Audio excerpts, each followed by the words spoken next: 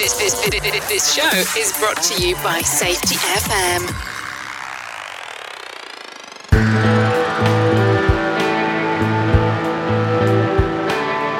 Hello! Howdy! Hi, everybody. Sam Goodman, the Hop Nerd. Welcome back to the Hop Nerd Podcast. Man, I am just super duper happy to be here with you. As always, life is just grand and busy and wild and crazy, and I know that you can relate. That's why I continually feel the need to say it, is because we're all going through this little thing called life together, and it just seems to continue to grow in busyness. I don't know, is that just me? It seems like everyone that I talk to, this is just a busy season. But busy seasons are good. Busy seasons allow us to GSD. We can get some shit done during the busy seasons. And when we finally get out of it and kind of look back and go, man, that was busy, but look at all that we've accomplished. I don't know. I love busy. I think it's amazing. It keeps me, what do they say about, busy hands or idle hands, something about the devil, that kind of thing. It's good for me to stay busy. I like being busy. It keeps me moving in the right direction in life and everything else. It's my happy place. Busy is my happy place. If you were to come and spend a day with me, I think that you would be either shocked, surprised, bewildered, scared. I don't know. I don't have no clue what your emotional perception of this would be. But I can't sit still. Like, I will go and be up at like 4 a.m. and go do work stuff and go do gym stuff and then go do house stuff. And then I'm like, time to sit on the couch, and I like flop down for a second and turn on some dumb Discovery Plus show, because that's pretty much all that I watch because I'm a nerd. And then I sit there for about 10 minutes. And I'm like, okay, I can't do it. And I get up and I run off and go get into something else. That's just it. It's just, I cannot sit still. Yeah, worse problems, right? I guess the opposite of that would be much, much worse if you just can't move. Like, you're just like, I don't want to do anything. That's why I keep chugging along here at the podcast. I enjoy the conversations. I enjoy the busyness of it. I enjoy getting to connect with all of you all. The easiest way to reach me is thehopnerd@gmail.com. That is the easiest way, because you know that I am the anti-social media dude right now. But let's jump right back in. And you can head over to the website, www.thehopnerd.com. You can follow along on LinkedIn, send me an email, hopnerd@gmail.com, all that kind of sort of stuff. You know how to find me. You know how to get a hold of me. If you want to be on the podcast, if you know folks that I should have on the podcast, connect us. Like, let's get that conversation started. But I want to dive right back in. This is, I guess, a part 2. I'm not putting parts on it, I guess, by me saying that there's parts, that there technically are parts. So I don't know, it's a whole weird thing. But we're having this kind of long conversation around this idea of keeping the main things the main things. And I think it's a really valuable conversation to have. I think it's a conversation that we have to have within our organization pretty frequently. It can't just be like a one and done thing. We need to be asking those super important questions around what are the things that are actually super important? What are the things that are super meaningful? Last week, we talked quite a bit about one of my favorite phenomena, the safety junk drawer, the junk drawer effect, where we just pour all the crap, the meaningful and the meaningless together into a box, and we call it safety, and we pretend that that's how it works. And that's just kind of not sort of how it works. At least that's not how it works. Well, we have to sort. We have to have some sorting mechanism. We have to have some process of applying some valuation to the things that we call safety and their level of importance to the organization, their level of importance to not killing and maiming people at work. We talked about how it comes from this idea that we have, this one of our sacred assumptions. And you know in high-risk industries, and probably industry in general, that we have a few very, very, very sacred assumptions that we're still in the process of trying to maybe outgrow. I won't say move to let go of. I don't know. We're trying to outgrow them. I view this more as growth, as evolution, than anything else. We get smarter every day, hopefully. And hopefully we're getting to the point to where we're starting to get smarter than maybe some of the assumptions that we've had in the past. One of those assumptions is that everything in safety that it could even remotely be linked to safety is super duper important, and we must treat it as such. That's kind of what we were talking about with the junk drawer, but there's some other ones, right? You know the spiel, especially if you've heard me nerding out on safety before, or anyone else in this space. You kind of know the spiel. You know the ones I'm going to go for. The ones I'm going to take the axe to right out of the gate is this idea that everything is preventable. You prevent big bad stuff from happening by stopping little not so bad things from happening. And then if you do that really, really hard, you can be super duper predictive, and then nothing bad ever happens again. Not scrapes, not bumps, not bruises, not nothing. If we can just get to zero, yada, yada, yada. You know where I'm going. I like to wrap this into that neat little box labeled everything in safety that we could even remotely kind of piece together as safety. Anything linked to that magic word, safety, matters, and it matters a lot. But I want to start here, I guess, as we continue our conversation around the main things. It's how true is that? Nice little pause. This is the reflection point. How true is that? Do little events or some magic number of them combined really cause big events? Does going long periods of time, free of the woes of minor injuries or close calls, does that really mean that we're moving in the right direction? That we're guarding our work worlds from the potential of fatal events or more catastrophic things from happening? That we're banishing death out of the organization, out of our world, out of our work world?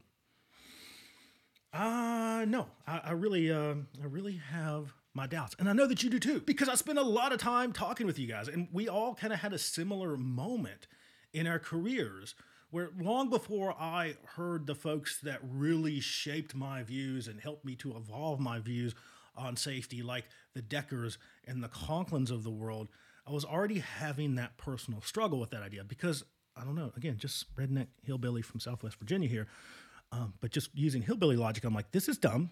This doesn't work, right? And I think we all kind of found ourselves there. Right? That was just like, this is dumb and this doesn't work. And then finally, when those folks kind of came around, or their message grew to a point that we were all kind of hearing it, we kind of went, whew, finally. There it is. There are the words. There are the words that I was looking for. But back to our question. How true is that? Again, I don't believe that it's true. And I really I don't remember the talk. It's available on YouTube somewhere where Decker was talking about this. And he was talking about this idea of like, he can't keep his house incident and injury free for more than 24 hours. And that really resonated with me. And that really resonates with a lot of people as we kind of have that conversation. For any of us that have kids, we can quickly begin to debunk this idea, right? That all of those little tiny things equal big, bad, gnarly things, right? We can begin to debunk this idea that everything is super duper duper meaningful and we have to treat it as such, or else everything is going to go seriously wrong. Like it's going to be seriously not good. We're going to find ourselves in catastrophic territory. We quickly debunk that. Again, I have a 7-year-old. And to kind of echo that message that Sydney had passed along, again, I apologize. My memory is horrible. I can't remember the name of the video or the presentation. But I can't keep my house incident injury free for more than 24 hours, much less days, weeks, months on end. And you can't either.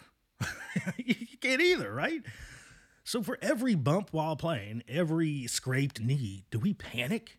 Do we freak out, break down? Does our world just melt around us because of a scraped knee while riding a bike? No, we don't, right? When the little one bumps their elbow, right? We don't have this horrific breakdown moment believing that we're one step closer to some horrific household catastrophe, right? We just don't. What do?